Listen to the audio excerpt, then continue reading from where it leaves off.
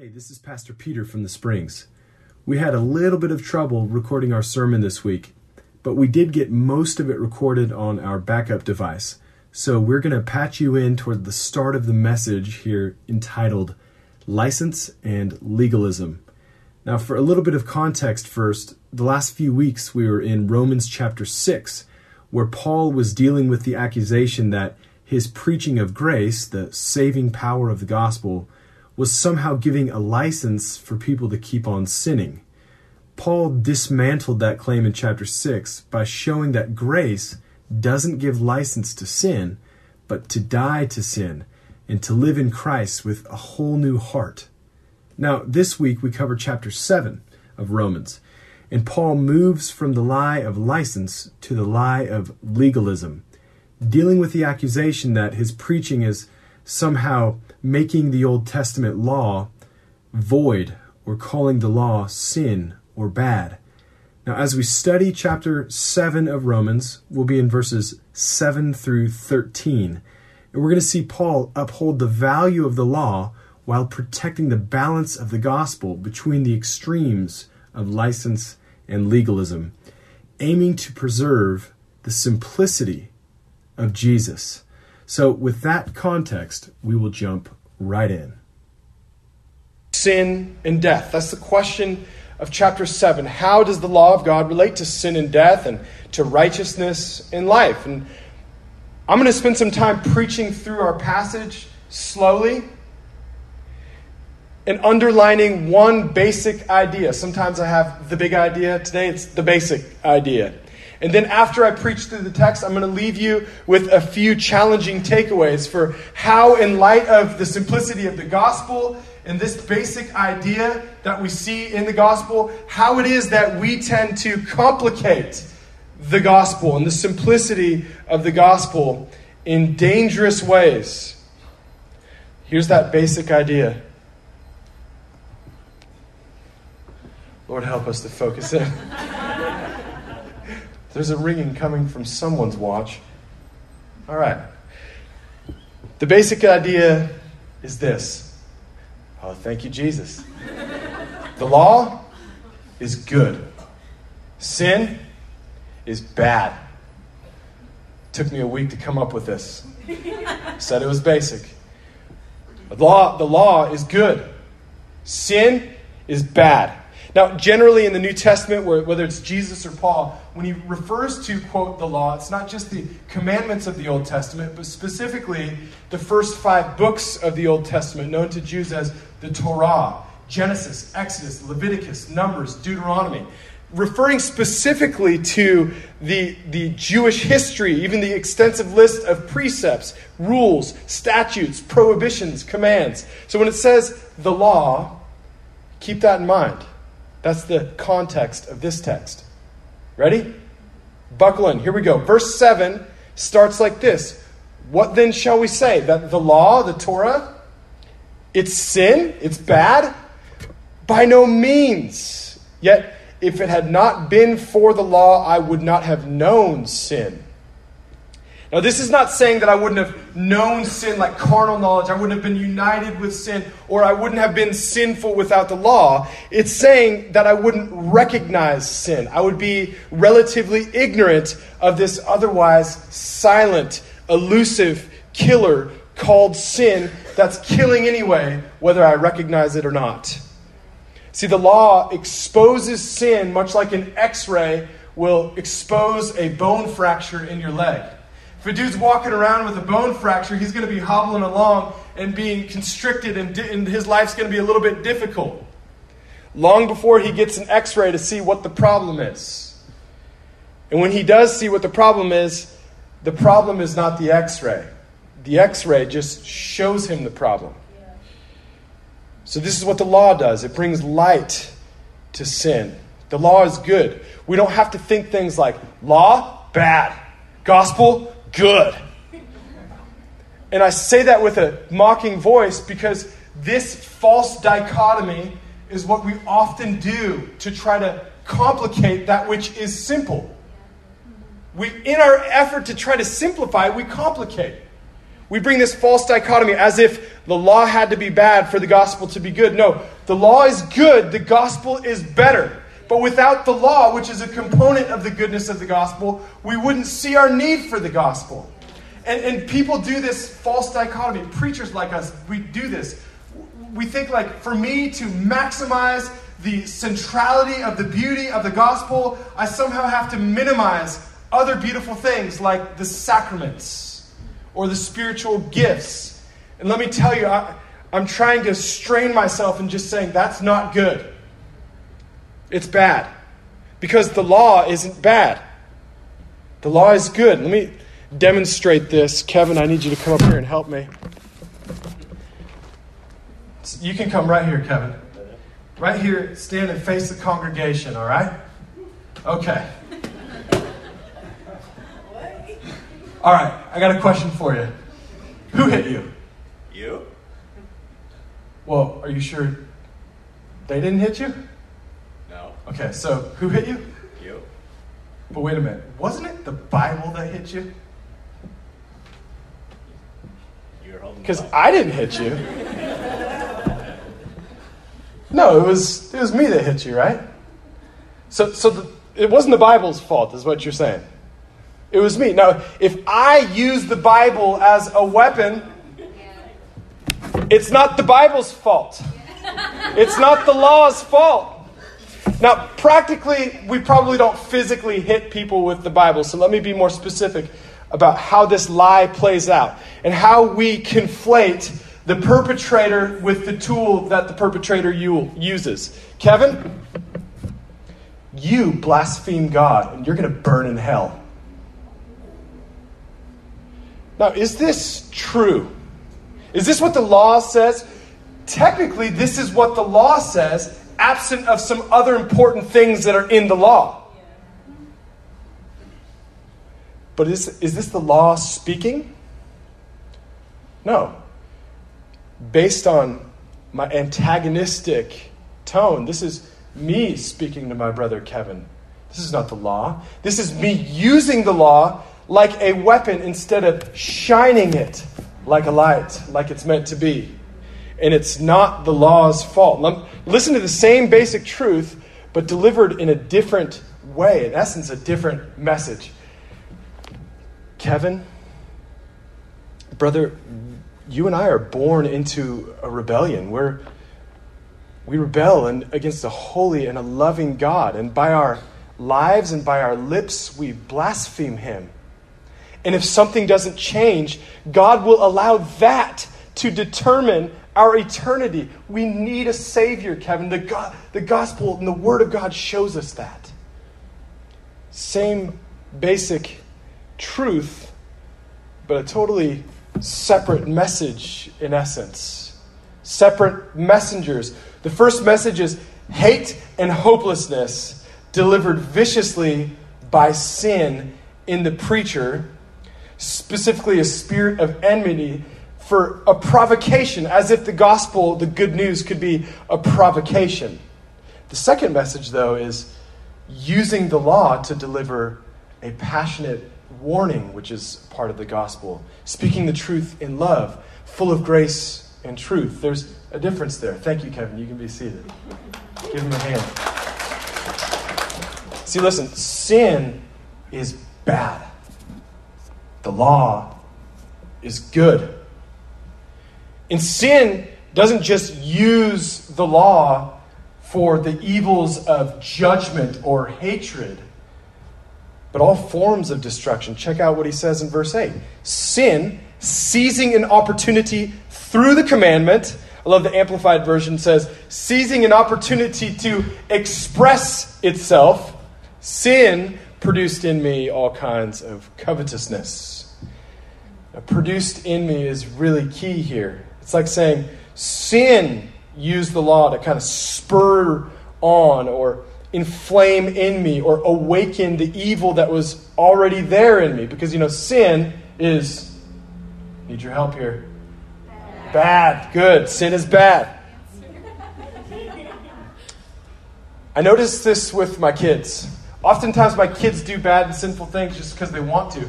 But I have a suspicion that sometimes my kids just do things specifically because we tell them not to.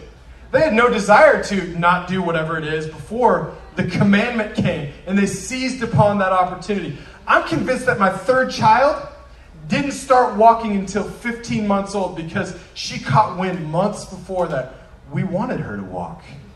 Now, I have no way to prove this, but I have a sneaky suspicion. Now, the point, though, is that sin seizes the opportunity of the command. Sin is the problem. Sin is the killer. Sin seeks to occupy the deepest place of your mind and your identity in order to kill you and choke out the waning piece of life that breathes in you by God's mercy. Sin is crouching down deep inside of all of us, just waiting for an opportunity to express itself, using whatever means necessary for carnage. I'll give you an example of this. I believe adultery dwells in the souls of men and women long before they're married. Long before the commandment comes to have and to hold at the altar. And after that, in those years or decades of test, the commandment comes and sin awakens of sorts and says, well, you could have and hold, forsaking all others, but what about some of those others? What about those alternatives? Forbidden fruit tastes so much sweeter, doesn't it? See, sin opportunes on the commandment, looking for the moment to kill. Adam and Eve's first sin, it wasn't eating the fruit. It happened before this. In the garden, God gives a first commandment, which is great. Go be fruitful and multiply. Awesome commandment.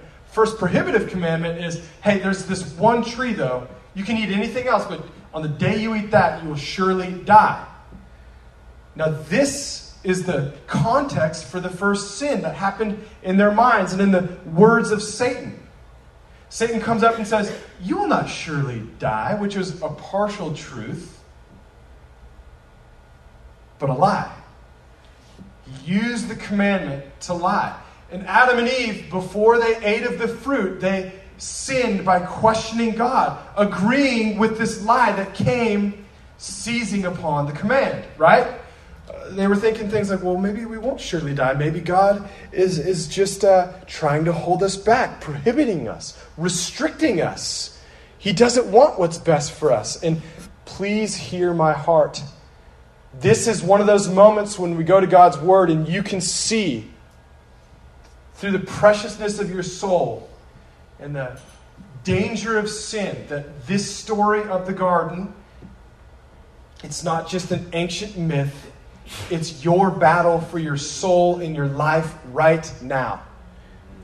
Everyone in here is facing a choice today between trusting the protective power of God in a particular command over your life right now, or believing somehow that He's limiting you through that commandment.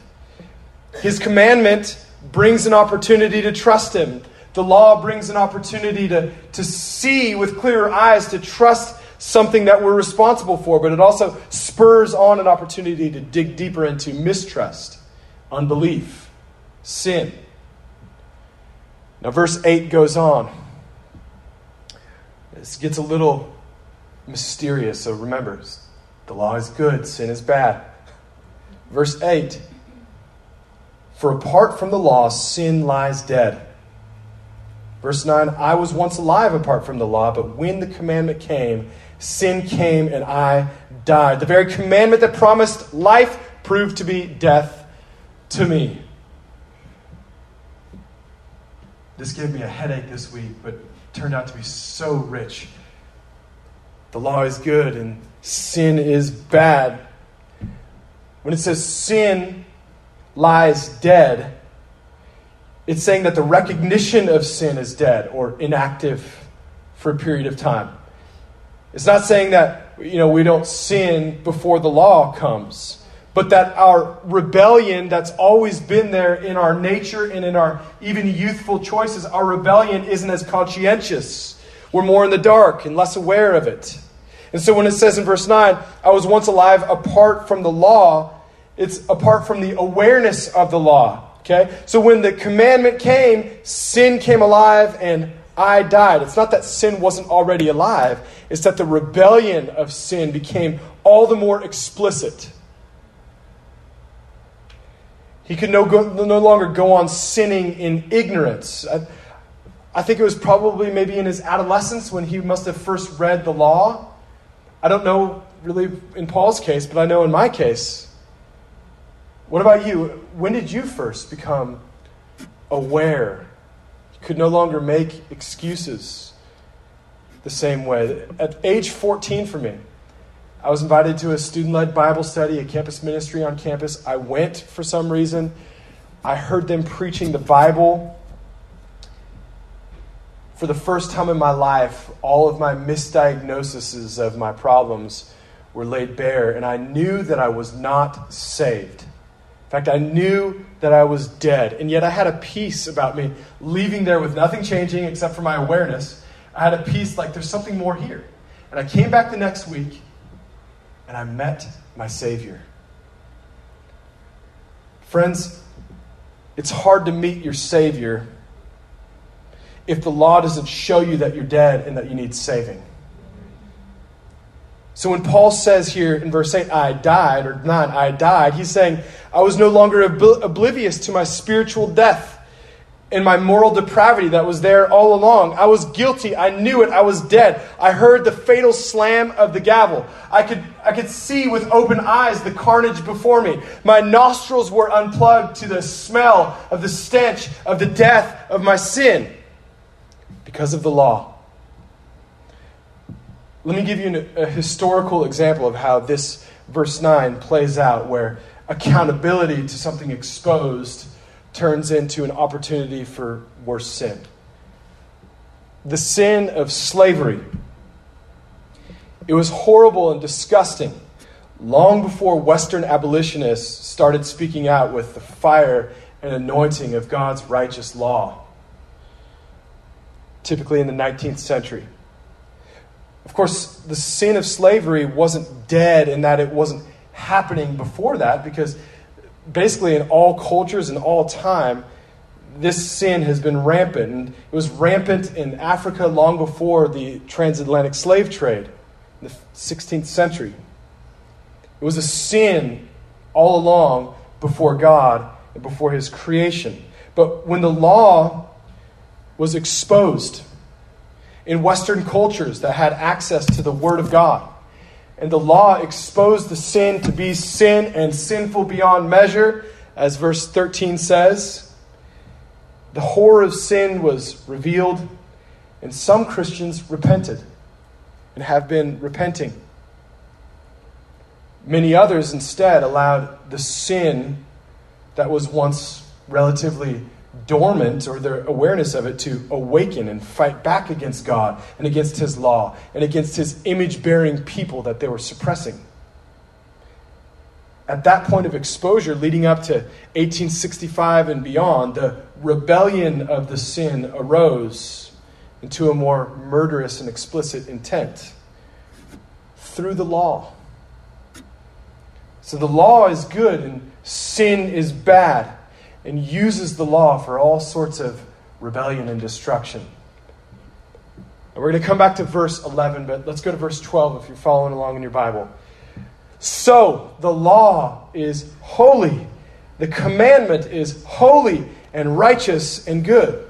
You see, the law is good, but it shows God's holiness. And this sort of goodness isn't always safe for sinners. It's like the reference to Aslan in the Christ type in the books, the Chronicles of Narnia. Susan is intrigued by this lion. Wait, he's a lion? She asks Mr. Beaver, hey, is he safe? And Mr. Beaver says, safe? He isn't safe. Who said anything about safe? He's not safe, but he's good. He's the king, I tell you. Similarly, the law of King Jesus, it's not safe. But it's holy. And it's good. Verse 13. Did that which is good then bring death to me? By no means. It was sin, because remember, sin is bad, good. Sin producing death in me that was good, through what is good, in order that sin might be shown to be sin, and through the commandment might become sinful beyond measure. This shown to be is so important. Such helpful wording. It's like saying it's revealed as sin, exposed, brought to light. Can you turn to your neighbor and say, don't blame the light? Now go with me for a second, kind of in your mind. Go to your cozy place. I don't know if it's your favorite chair, maybe wrapped up with your favorite blanket, maybe with a coffee.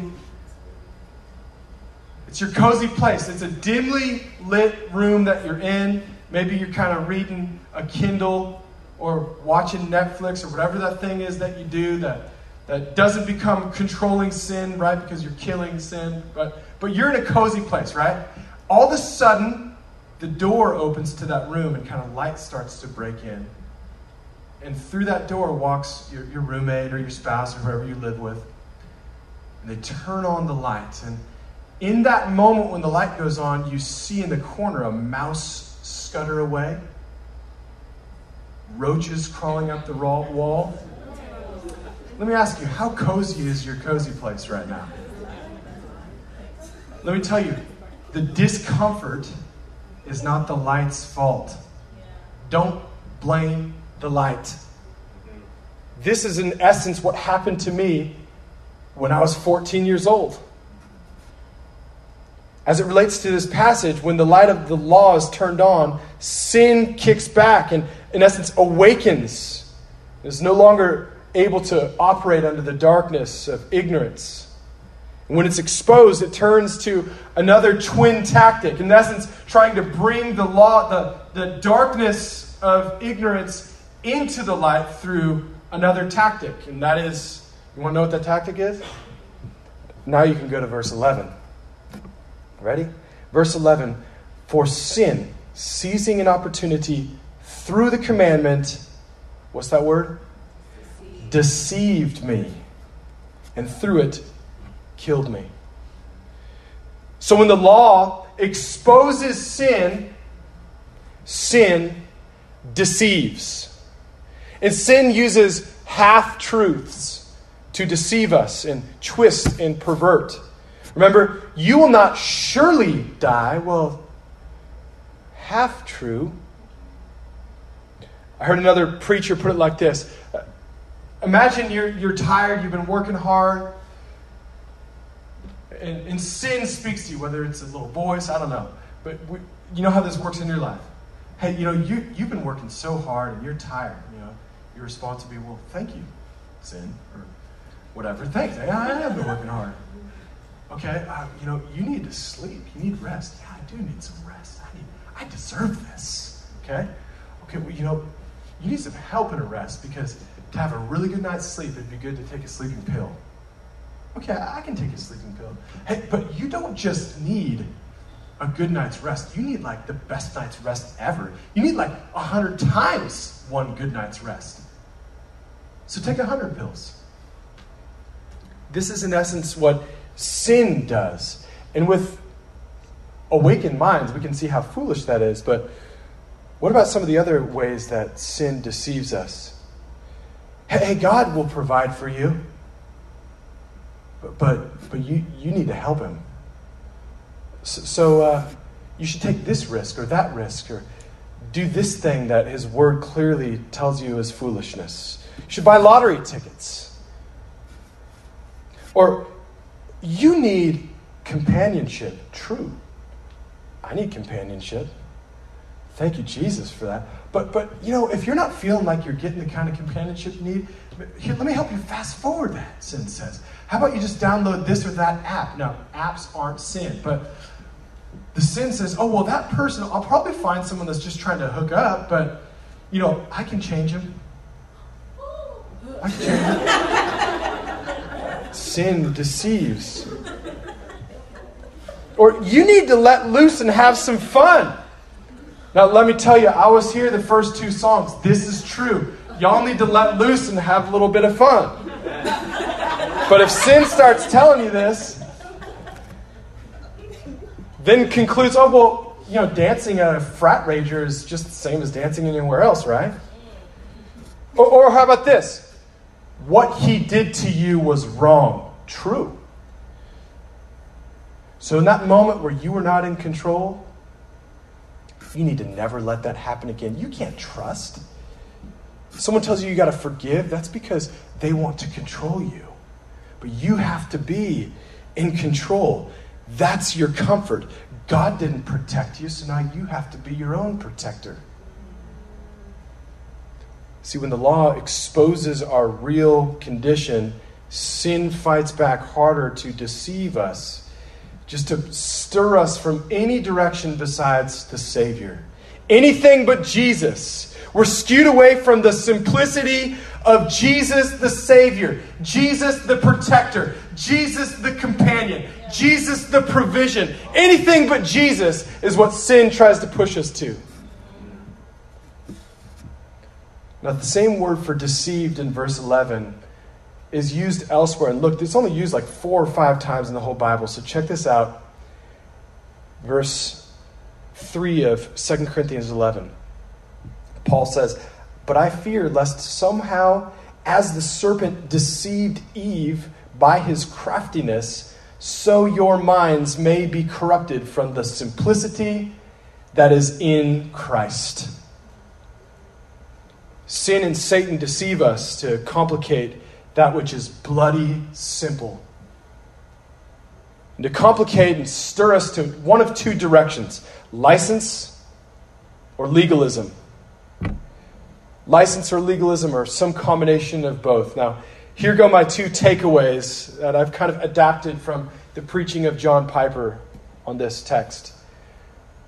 But direction 1 that deception leads us to is license. And license pushes us to hopeless self-indulgence. I'll kind of share with you how that leads to hopelessness and then to self-indulgence. It's like a voice that says, in essence, well, God probably doesn't exist, but if he does, these commandments here are just impossible to live out.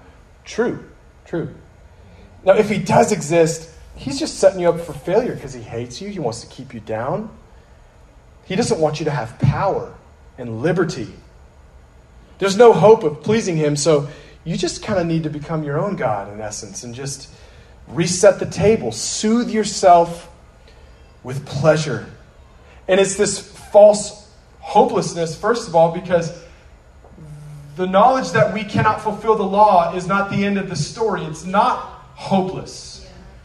But the false conclusion of self-indulgence says that you're going to gain power through this pleasure. And what happens every time? Powerlessness. I mean, we could think back to this deception in our last few weeks and cry about it personally. And when sin promises liberty, it just brings what? Bondage. So the deception is that when the law sheds light on our sin, we either rebel against it with license, or we try to justify ourselves by it with legalism. Legalism pushes us to hopeful self-righteousness. Hopeful self-righteousness. So license is hopeless, but that's a lie because there's still hope. And legalism is a lie because the hopefulness is false hope through self-righteousness. And it sounds like this. Well, you see your sin. Now fix it. You can do it. Try harder. Hey, at least you're not as bad as that fool over there. So pull yourself up. Dust yourself off. Follow your heart. You can do this. See, given to legalism, we'll always find ways to justify ourselves by a part of the law or in comparison to others, instead of being in comparison to the heart of the law and to the God that gives the law. We'll subconsciously suppress the parts of ourselves that are failing in the law, and we'll really do good to expose where other people are failing that make ourselves look good. Legalism uses the law to create a new sort of law. kind of redraw the lines of who's in and who's out to make myself feel like I have the upper hand. It's kind of like spiritual gerrymandering if you're into politics. If not, I'm going to move on here.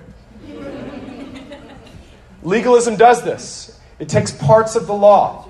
Remember that there's a command in the Old Testament, you shall not boil a child in its mother's milk. This has to do with the heart of the preciousness of human life.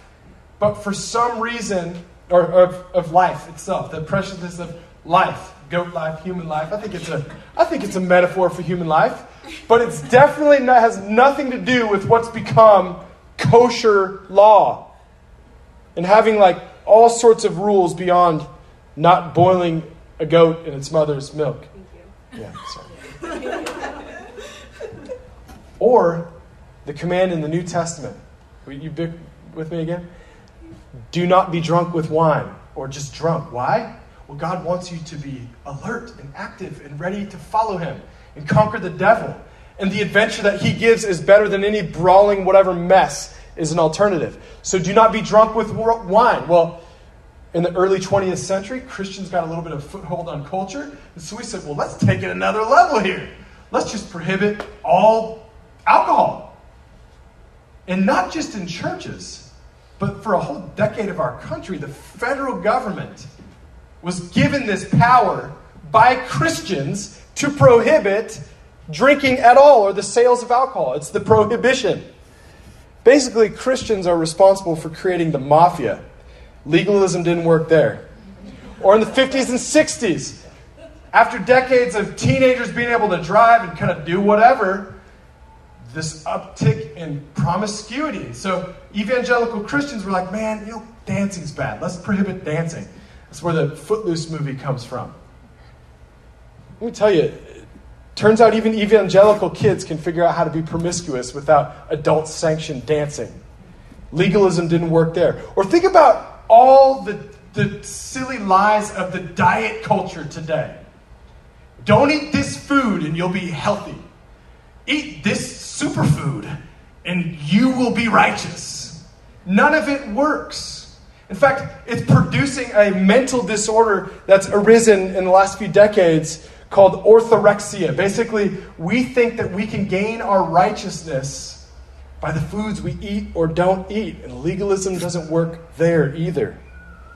Now, when someone by license draws this false comfort in outright rebellion, how is that different than when we, the legalistic, would draw false comfort in rules absent of faith?